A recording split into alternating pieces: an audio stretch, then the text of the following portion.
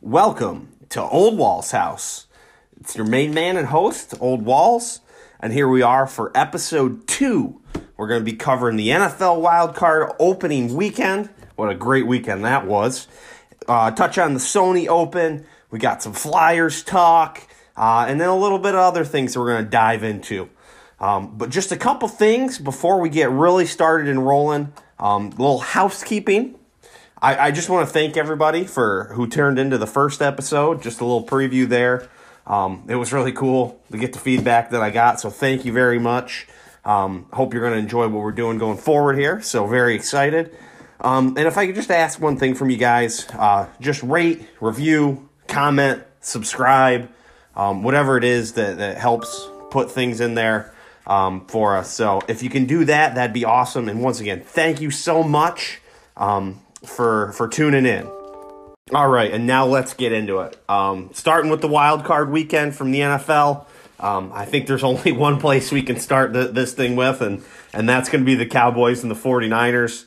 And we're going to start at the end of that game. I don't think we can avoid that. We're coming down to the wire. Cowboys down 7. 20 seconds left.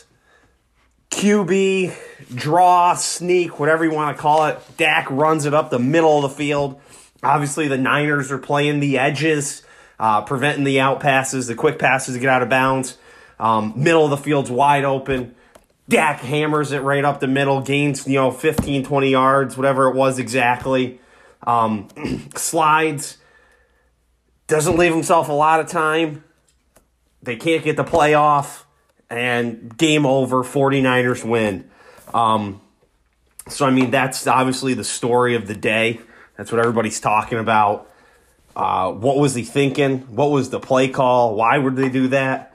You got to touch on a couple other things there. Jason Wild actually put out a good tweet about it, saying that basically, hey, the play call is one thing, but you got to be able to execute handing the ball to the ref. The ref has to touch it. Obviously the ref was late coming in and runs into Dak and gets caught up, and that, costs him a second. But in a situation like that, I think it is a good point that the ref needs to touch the ball to put it in play. And Dak gives the ball to his center and not the ref. So, you do have to put a little blame there that you got to be thinking and you got to be going. But then the next thing is the play call. What are we thinking? They've just been kind of moving it up the field with the out patterns. Granted, the Niners did shift heavily to cover the outside after they'd gotten kind of torched for the last couple plays. But, is that the play call you really want to run? Do you want to take a couple shots at it from the 40? That's a long pass. The thought process of taking, a shot from the 25 sure as hell makes a lot more sense, but man, the execution was poor, and the play call was questionable. Hey, if it works, Kellen Moore is a genius, right? But I think you gotta, if you go from the 40 and you get to the 25, that's one thing. But hey, maybe just cut it off, slide at the 30, save yourself a couple seconds, and then hell, make sure you hand that ball to the ref. But yeah, that's what everyone's going to be talking about. We got a couple of calls on the subject, or voice messages, whatever you want to call them. We're going to get to those, but let's kind of walk back this game a little bit, get back to the beginning. Because at the start of the game, the 49ers looked like world beaters. Right out of the gate, drive it right down the Cowboys' throat. I'm sitting there as a Packer fan thinking to myself, oh shit, these guys are going to blow through the Cowboys. They're going to come to Lambeau next week and just do the exact same thing. So, man, did they come out of the gate hot. And then this is something I'm watching the game. It's 9:40 left in the second quarter. The 49ers are up 10 at the time, and they have a 4th and 1. And they opted to kick the field goal. Puts them up 13. obviously it all works out, but, it just felt like pick up that fourth down and then you bury them if you score that touchdown. Then it's 17-0 instead of 13. You've made it a 3-score game instead of just a 2 where you can lose the lead on the second score. So I thought that was really their moment to really just bury them.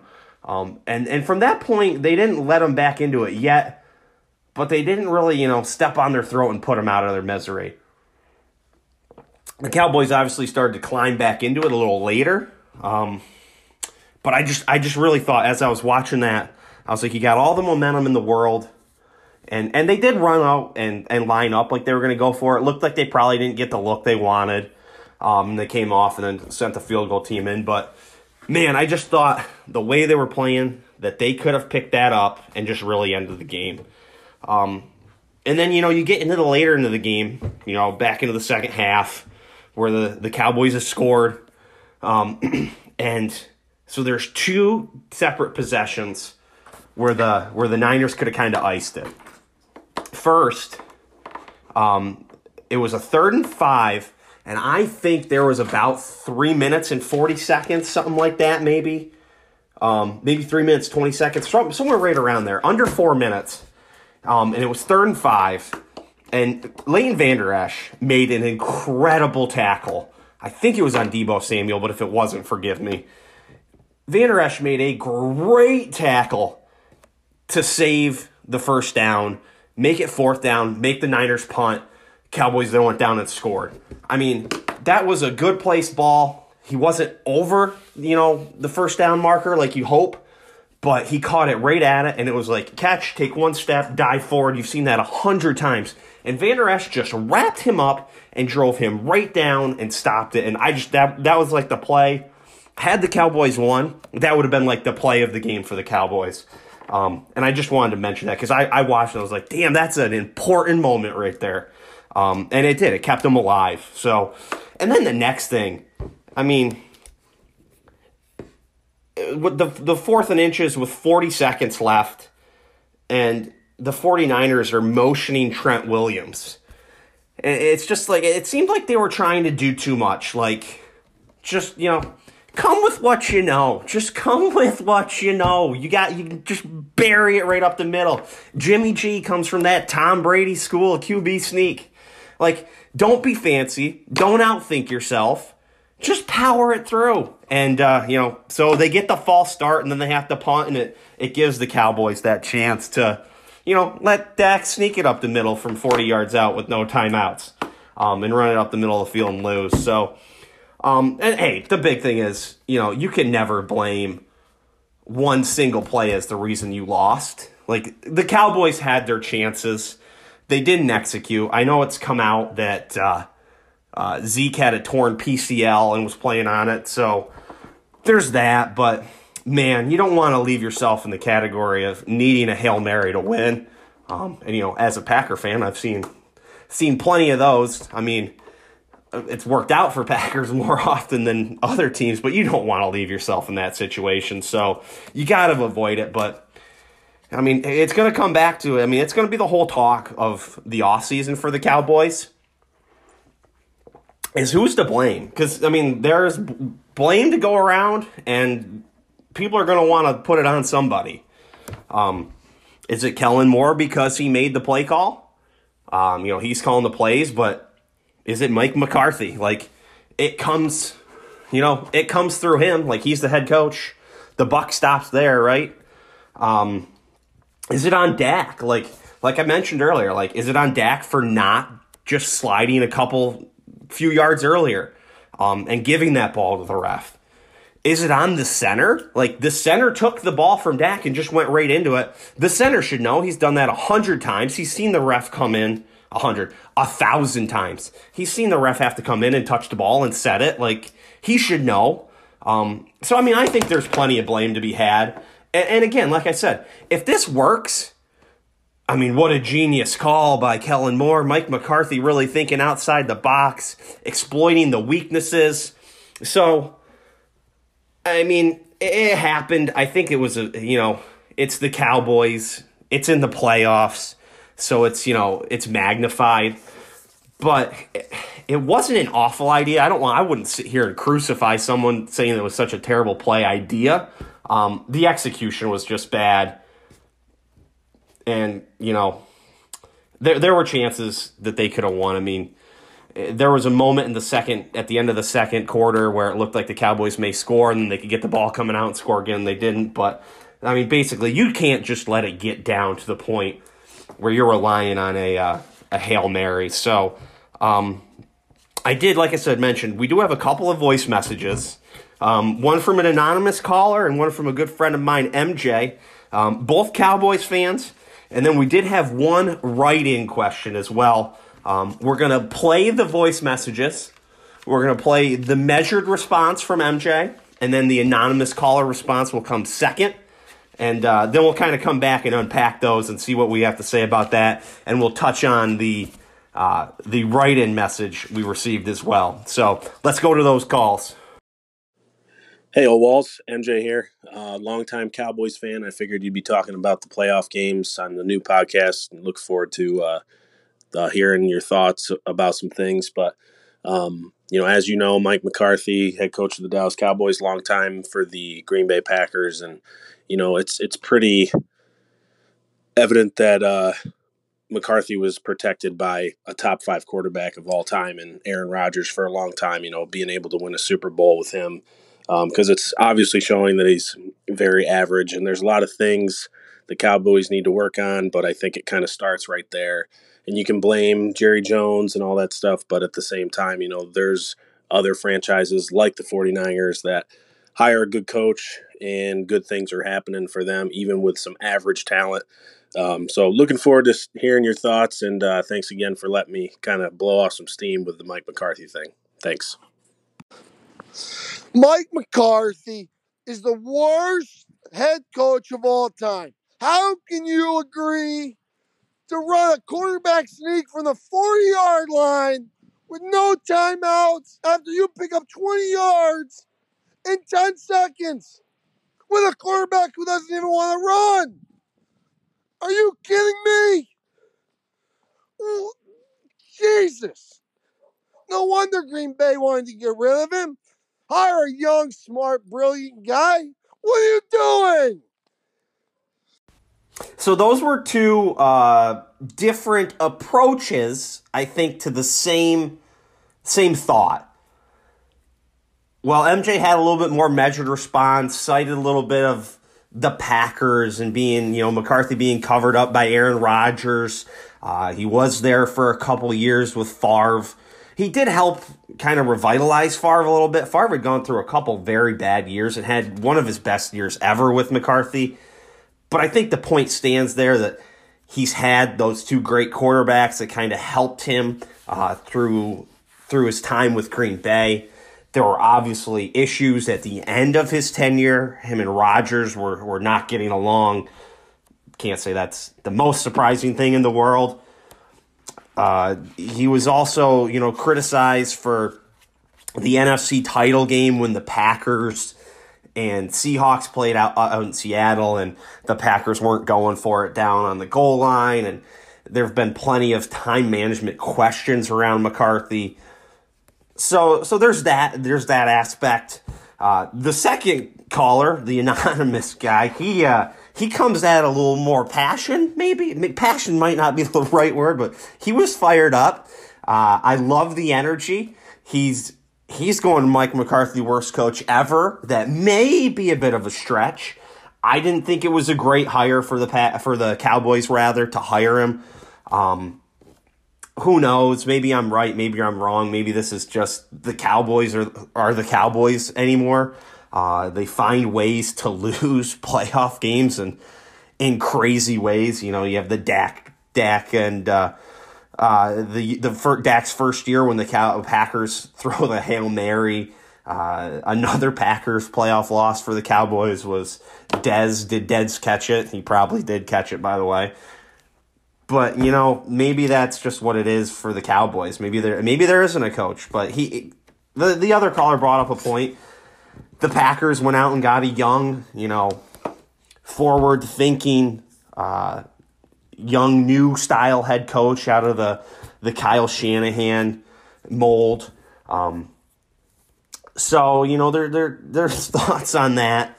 I think that second caller would be good with firing McCarthy straight to the moon.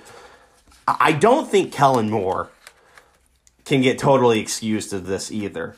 Obviously, the buck stops with McCarthy, but you got to look at Kellen Moore and think, he did that. Like, he was making the calls. Hey, unless McCarthy said, hey, we're doing this. But I wouldn't let Kellen Moore escape totally scot-free. And as I mentioned, I think Dak has to shoulder some of the blame too. So yeah. And our one write-in message was, are the Cowboys fans the worst fans of all time? And I think of those two examples, the second example is what leads to that question happening. And, Cowboys fans are very vocal. There's lots of them. They're dubbed, America's team. I think that's almost ironic anymore. But I don't know if they're the worst. I mean, there are Seahawks fans in the world, Bears fans. In a different sport, there are Chicago Cubs fans. So maybe not the worst ever, but they're not the greatest. But again, there's always two types of fans. You have MJ being measured and trying to think, sensibly. And then you have our other caller just screaming at the top of his lungs. So maybe not the worst ever. So we'll kind of put a fork in the Cowboys and Niners.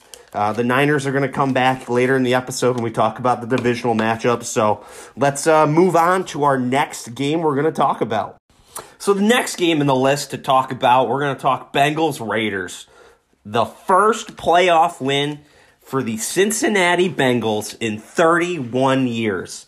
That was 1991. I was not yet born, so I would guess there are a large percentage of players on the Bengals that were not yet born. Joe Burrow was not. So what a win for the Cincinnati Bengals. Not been a lot of success for that franchise, but now they've got a playoff win to hang their hat on. They get it through a couple. There was a questionable call at the kind of towards the end of the first half. We'll call it the phantom whistle, where Joe Burrow rolled out, threw the touchdown to the back of the end zone. As the ball's in the air, you can kind of hear the whistle, go through. You do see the Raiders player kind of pull up a little bit. Who knows if he was just pulling up because he saw that he was beat or if he heard the whistle. Joe Burrow was quoted in saying, and I believe it was a post-game press conference, that he didn't hear the whistle. Who knows if he's just saying that, if he actually didn't hear it. I'm not inclined to think he's lying about that. I mean, a lot of noise going on in a full NFL stadium during a playoff game. Wouldn't be crazy for him to say that he didn't hear it. So, big win for the Bengals.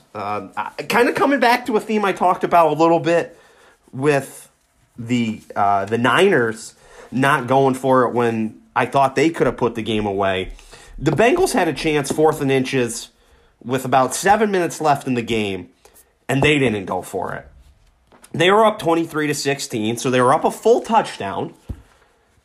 And I just felt like that was a moment where they could have put the game away, and they settled for the field goal and, allowed the Raiders to hang around. But I would have liked to see them go for it. I know in this era of analytics, we're seeing teams go for it on 4th down more and more.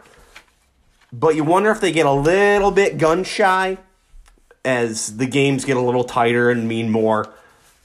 But I just would have liked to see them go for it. So, nothing crazy happened in this game other than that kind of little officiating snafu. But kind of my one takeaway from this, and we saw Joe Burrow a little bit last year before he got injured. But after seeing him this year, and, he played very well in the playoff game here, is he the real deal? I mean, I think you have to consider it that he's going to be, I think you have to more than consider that he's going to be the franchise quarterback for Cincinnati for the foreseeable future, which is something they haven't had since they had Carson Palmer. So, that is a huge thing for Cincinnati. But I think you really have to talk about, is Joe Burrow going to become, an upper echelon NFL quarterback? And if you look at his last few years, last year he gets hurt, obviously, but he was playing okay. He's had a very good year this year, has come on late very strong. He had those two, huge passing games where he was throwing it to Jamar Chase, it felt like every time, and they were going for 50. But before that, before his last year in the NCAA, he broke every passing record there was. Undefeated year with LSU, they won a national title. He's had two pretty good seasons out of the last three, with one kind of cut short by injury. So I think he's definitely someone we're going to need to really keep our eye on going forward. I don't think this is, breaking news or anything like that, but I'm watching him, and he made a couple throws when I just thought to myself, holy shit, those are top-level throws. The one I'm thinking of, I can't remember where it was in the game. He had a tight end or a receiver kind of coming up the seam in the middle of the field. Had a linebacker on him, outmatched, and he could kind of tell the linebacker was never going to turn his head, and he put one right across that linebacker's ear hole and just delivered a perfect ball. And I was just like, that's a throw that you see the Bradys, Rodgers, that type of quarterback. That's the kind of throw you see them make. That's a throw that takes some balls and it takes some ability. So I think going forward, we're going to have to start paying attention to Joe Burrow as an upper echelon quarterback. So that's all we got for Bengals Raiders. On to the Bills and the Patriots. And we're talking just an absolute beatdown by the Buffalo Bills on the New England Patriots. There's not a whole lot to say here. Just crushed them. Destroyed them. Beat down, annihilation, whatever you want to call it. It could not have gone better for the Buffalo Bills than it did in that game. They come out, they score on the first drive. As the Patriots come back, they drive it down the field, and Micah Hyde has an incredible interception in the end zone.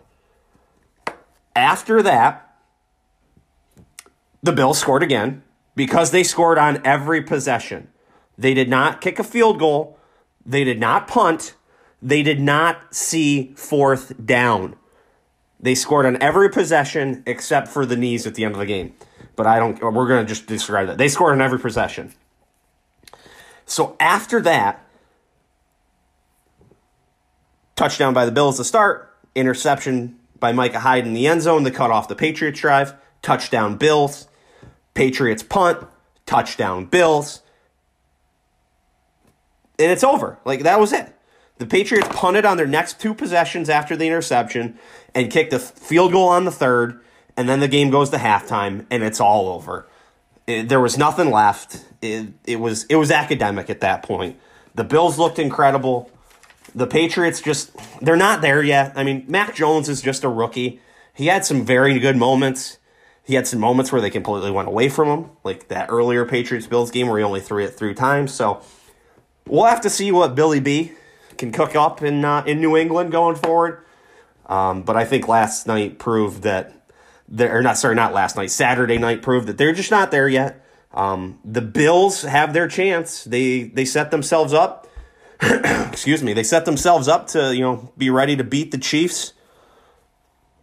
So we'll see if they can pull it off here in the playoffs, and we'll be talking about that matchup moving forward here. So that's all for Bills Pats. Sorry if anybody's a Bills or Pats fans, but I don't have a lot to say on that absolute beatdown. We move now to the Bucks and the Eagles.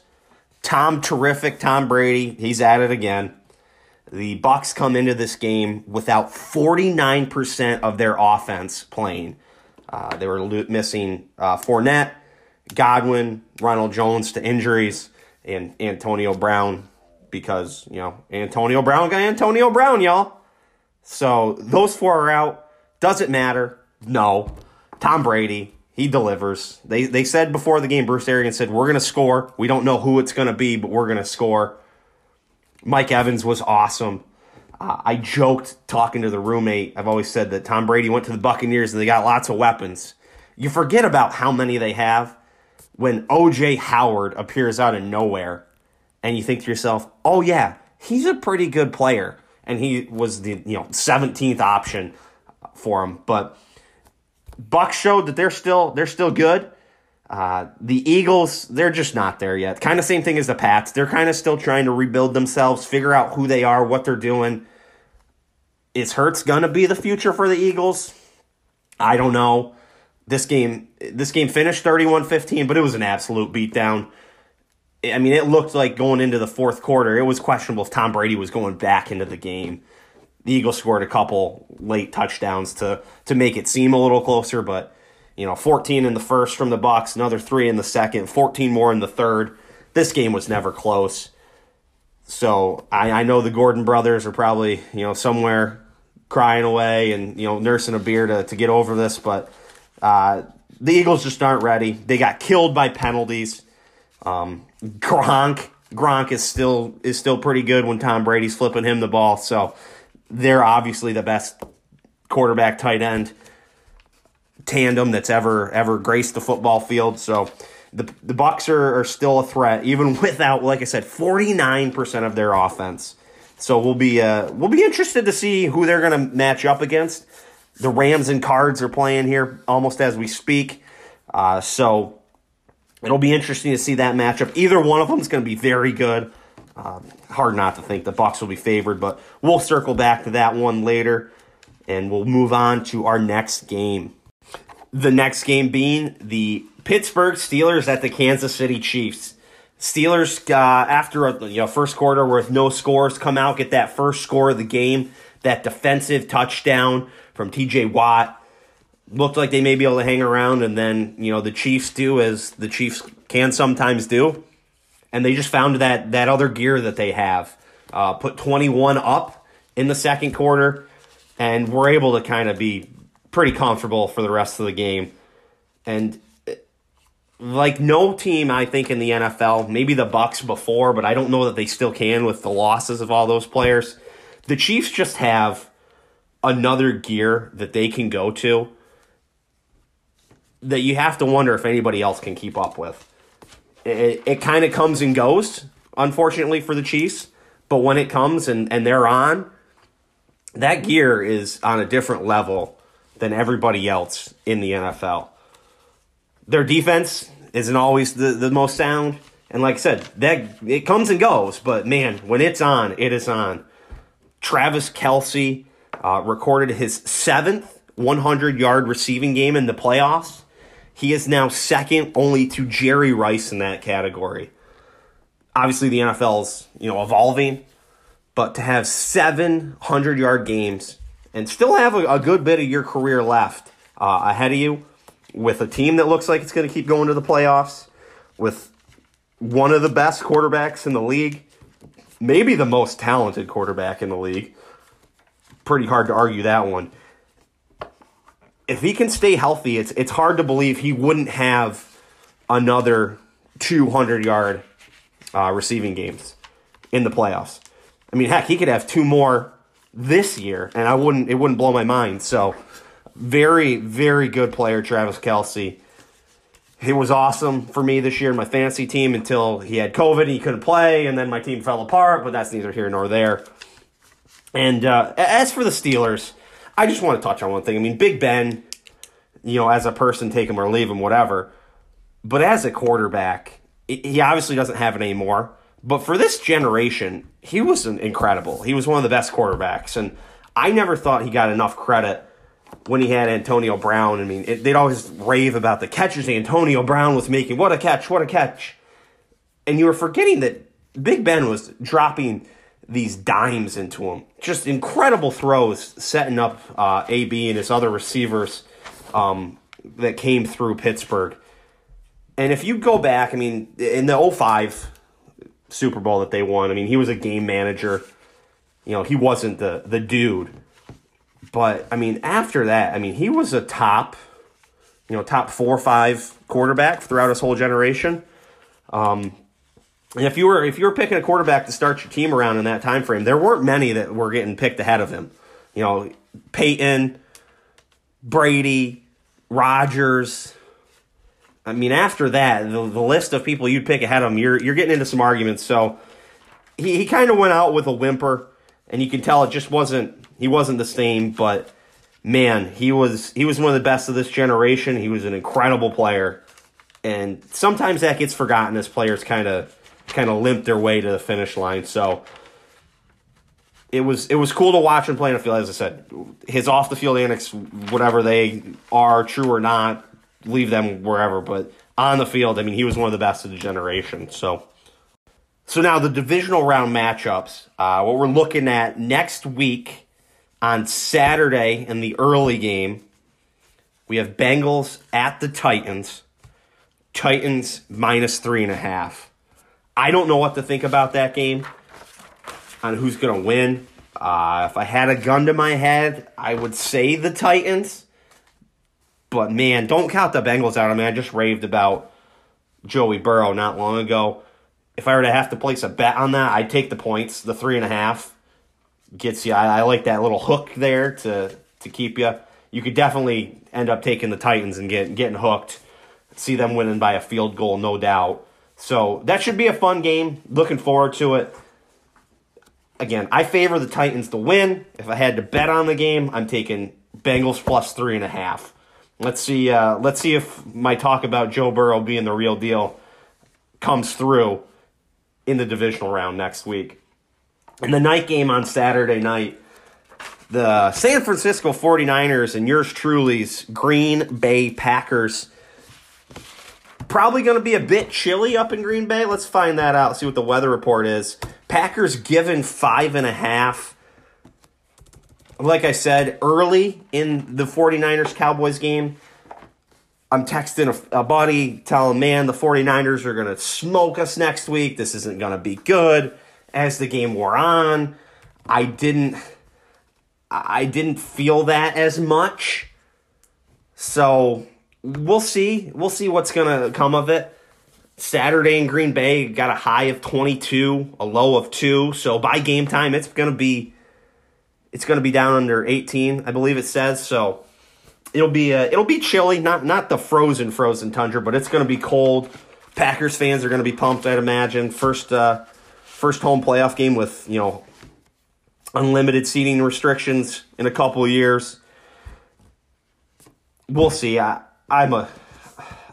I've seen this Packers team look great this year. I've seen them look like trash. You just got to wonder if they're getting a ton of people back. Bakhtiari's coming back. Myers, Jair Alexander's possible to play. Zadarius Smith possibly. You just got to wonder if this is going to be the year they're going to put it all together and get to the playoffs. I can tell you if I'm betting the game, I'm taking the points again, taking the Niners. I've been told by my friends that I always tell them to bet against the Packers and that it never really works out when I tell them that, but 5.5's a lot. I think the Niners still look good enough. I don't think Dallas is a bad team, obviously. Won their division in the playoffs. I think the Niners keep it close. I hope the Packers win. I think they win, but who knows? So, on to Sunday. As you know, the Rams and Cards game is not over. So, the winner of that will play at Tampa Bay. I believe that's the earlier game. And then the second game is the Bills at the Chiefs. Chiefs 2.5-point favorites. That game is a toss-up. I think that's going to be a great game. Hard to think of two teams that can get as hot. I mean, if there's any team, the Bills just showed they can get really hot and they can really put it on you. And that may be what they need to keep up with the Chiefs. So we'll see if they've got, the gas tank to stay with them. Really excited. That game should be a lot of fun. I'd lean Bills. Screw it. Nobody circles the wagon like the Buffalo Bills. I'll take the Bills in that game to move on to the AFC Conference Championship. Just a couple other NFL thoughts from the weekend. Tony Romo's awesome. I love Tony Romo on commentary. I know he's not everybody's cup of tea, but I think he's great. And I saw this screenshot going into the weekend. Postseason wins by quarterback. Obviously, Tom Brady has the most. He has 34 postseason wins. 34. That's 2 whole seasons worth of wins in the postseason. Next, you have Big Ben with 13. Rodgers with 11. Super Bowl champs there. And then Patrick Mahomes, the only other Super Bowl champ, with 6. Then you got Josh Allen has 2. Jimmy G had 2. Tannehill has 2. Prescott has 1. Stafford, Carr, Murray, Hurts, Burrow, Mac Jones, 0. And it's just another incredible stat for Tom Brady. And he's going to keep doing things like this as he keeps playing. I mean, he's 44 years old. He's going to play till 45, you'd have to imagine. He had a great year. MVP candidate. You're just going to keep seeing stats and records and things like that just blow your mind with Brady. But I thought that was incredible. I mean, if you tally up everybody else, Brady had 34 starting the weekend. Roethlisberger, Rodgers, Mahomes have 30 between them. Then you add 2 from Allen, 2 from Jimmy G, 2 from Tannehill, 1 from Prescott. That's 37. So he was within 3 of all the other quarterbacks in playoff wins. Just absolutely nutty to me. And the NFL All-Pro team was announced. There were 5 unanimous choices. Cooper Kupp from the Rams, Devontae Adams from the Packers, Jonathan Taylor from the Colts, TJ Watt from the Steelers, and Aaron Donald from the Rams were all unanimous picks. I was a little surprised to see that Rodgers got first-team quarterback with kind of him taking a flamethrower to a lot of the beliefs and thoughts of the people shared in the news media. So the first team, full first team is Rodgers at quarterback, Taylor at running back, Mark Andrews tight end, Devontae Adams, Cooper Kupp, Deebo Samuel at wide receiver, Trent Williams left tackle, right tackle Tristan Wirfs, left guard Joel Bentinho, right guard Zach Martin, center Jason Kelsey rather. Defense, you have your edge rushers TJ Watt and Myles Garrett, interior linemen Aaron Donald, Cameron Hayward. Linebackers, Micah Parsons, Penn State guy, had a great year. Darius Leonard from Indianapolis. Devondre Campbell from Green Bay is a guy who got no publicity this entire year. His publicity throughout the entire year would be Troy Aikman saying, man, after his first tackle of the game, Troy Aikman go, man, Devondre Campbell's had a great year. And then you'd never hear about him again for the rest of the game. So really cool to see a guy that didn't get the pub get the acknowledgement here. Cornerbacks, Trayvon Diggs and Jalen Ramsey. Safeties, Kevin Byard and Jordan Poyer. Special teams for the brand, Justin Tucker, probably the greatest kicker ever. Punter, A.J. Cole. Kick returner, Braxton Berrios. Punt returner, Devin Duvernay. Special teamer, J.T. Gray. Long snapper, Luke Rhodes. So that wraps that up. Okay, changing lanes a little bit. We're going to talk some golf. This weekend, we had the first full field event of 2022, the Sony Open, and it ended in a playoff. And your winner, Hideki Matsuyama, after shooting Saturday and Sunday rounds of 63, 2 63s on the weekend, wins in a playoff over Russell Henley, who shot 65 on Sunday, but kind of faltered coming down the stretch. Opened with the opening front 9, 29, but finished with a 1 over 36. No birdies on the back 9 after shooting 29 out front. 1 bogey, 1 over 36. He shoots 65. Has a birdie putt on the last to win it. Couldn't make it. So we go to a playoff. Henley had a little issues, but man, Hideki did not. He knocked one to 2 feet, 8 inches from 277 yards out. That shot was just an absolute laser. It never left the pin. It's one of those be as good as you look, be the right one today kind of shots. And man, just an incredible shot. I mean, just to think of it, just stop 277 yards out from the pin next time you're on a golf course and think about hitting one to 2 feet, 8 inches. Most people don't even putt those that just play golf casually. You just pick that one up and move on. So that was an incredible shot, an incredible weekend for Hideki. The guy can play. He can get it going sometimes. And maybe winning the Masters is going to be a little bit of opening the floodgates for him. We'll see how his season turns out. A couple other thoughts from the weekend. Kevin Na shot an opening round 62 That was his 11th round of 62 or better on the PGA Tour. And that is the most of any tour player, 62 rounds of 62 or better since 1983. Other people joining Kevin Na on that list, some surprising, some not. Some not surprising ones. Justin Thomas, he's done it 9 times, 2 shy of Kevin Na's 11. Tiger Woods also done it 9 times. Neither of those two surprising. Tiger, obviously, probably the greatest player ever play. Justin Thomas has an ability to take it deep, like maybe nobody else on tour currently, outside of apparently Kevin Na. Jim Furyk's on there. Not super surprised. The next set of guys who all have 8, Scott Piercy, Ryan Palmer, Zach Johnson, and Hunter Mahan, who hasn't really been on tour in a few years, all also have 8. So those ones were a little surprising, but that's a pretty interesting list that Kevin Na finds himself at the top of. And the other thing of note from the weekend was the Kevin Na, Grayson Murray little Twitter feud. Chantel McCabe had tweeted that Kevin Na walking in putts does not get old. Grayson Murray quote tweets and says, Kevin Na taking 3 minutes to putt them does get old. Kevin Na was not going to take that laying down. He chirps back, you missing the cut is getting old. And while I tend to agree with Grayson Murray here, he should probably go in a little bit of a witness protection program because Kevin Na just buried him on that one. So Kevin Na takes the lead of, expansive lead of most rounds of 62 or better and absolutely murders Grayson Murray in the same weekend. Changing gears once again, we're going to talk some hockey now.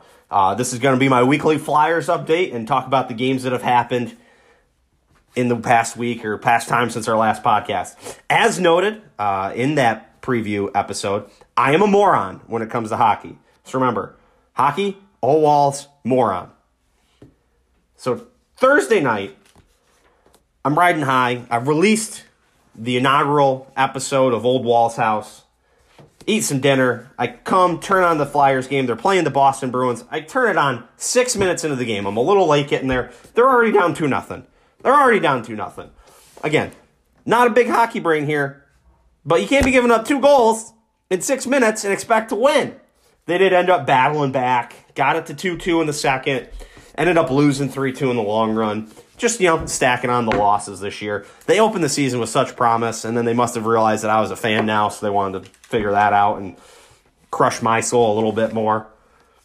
And then on the 15th, Saturday night, playing the Rangers, they go up 2-1 in the third. Both scored a goal in the first, scoreless second, 2-1 in the third. 30 seconds later, 30 seconds, the Rangers tied it back up 2-2. And then 3 minutes after that, the Rangers take the lead for good and go up 3-2. It's like these guys just know how to lose games. It's impressive. And, you get your hopes up with a couple of goals, and then they just give it right back real fast. So there's the Flyers update for this week. So on to the non-sports related section of Old Wall's House here. Recently had COVID.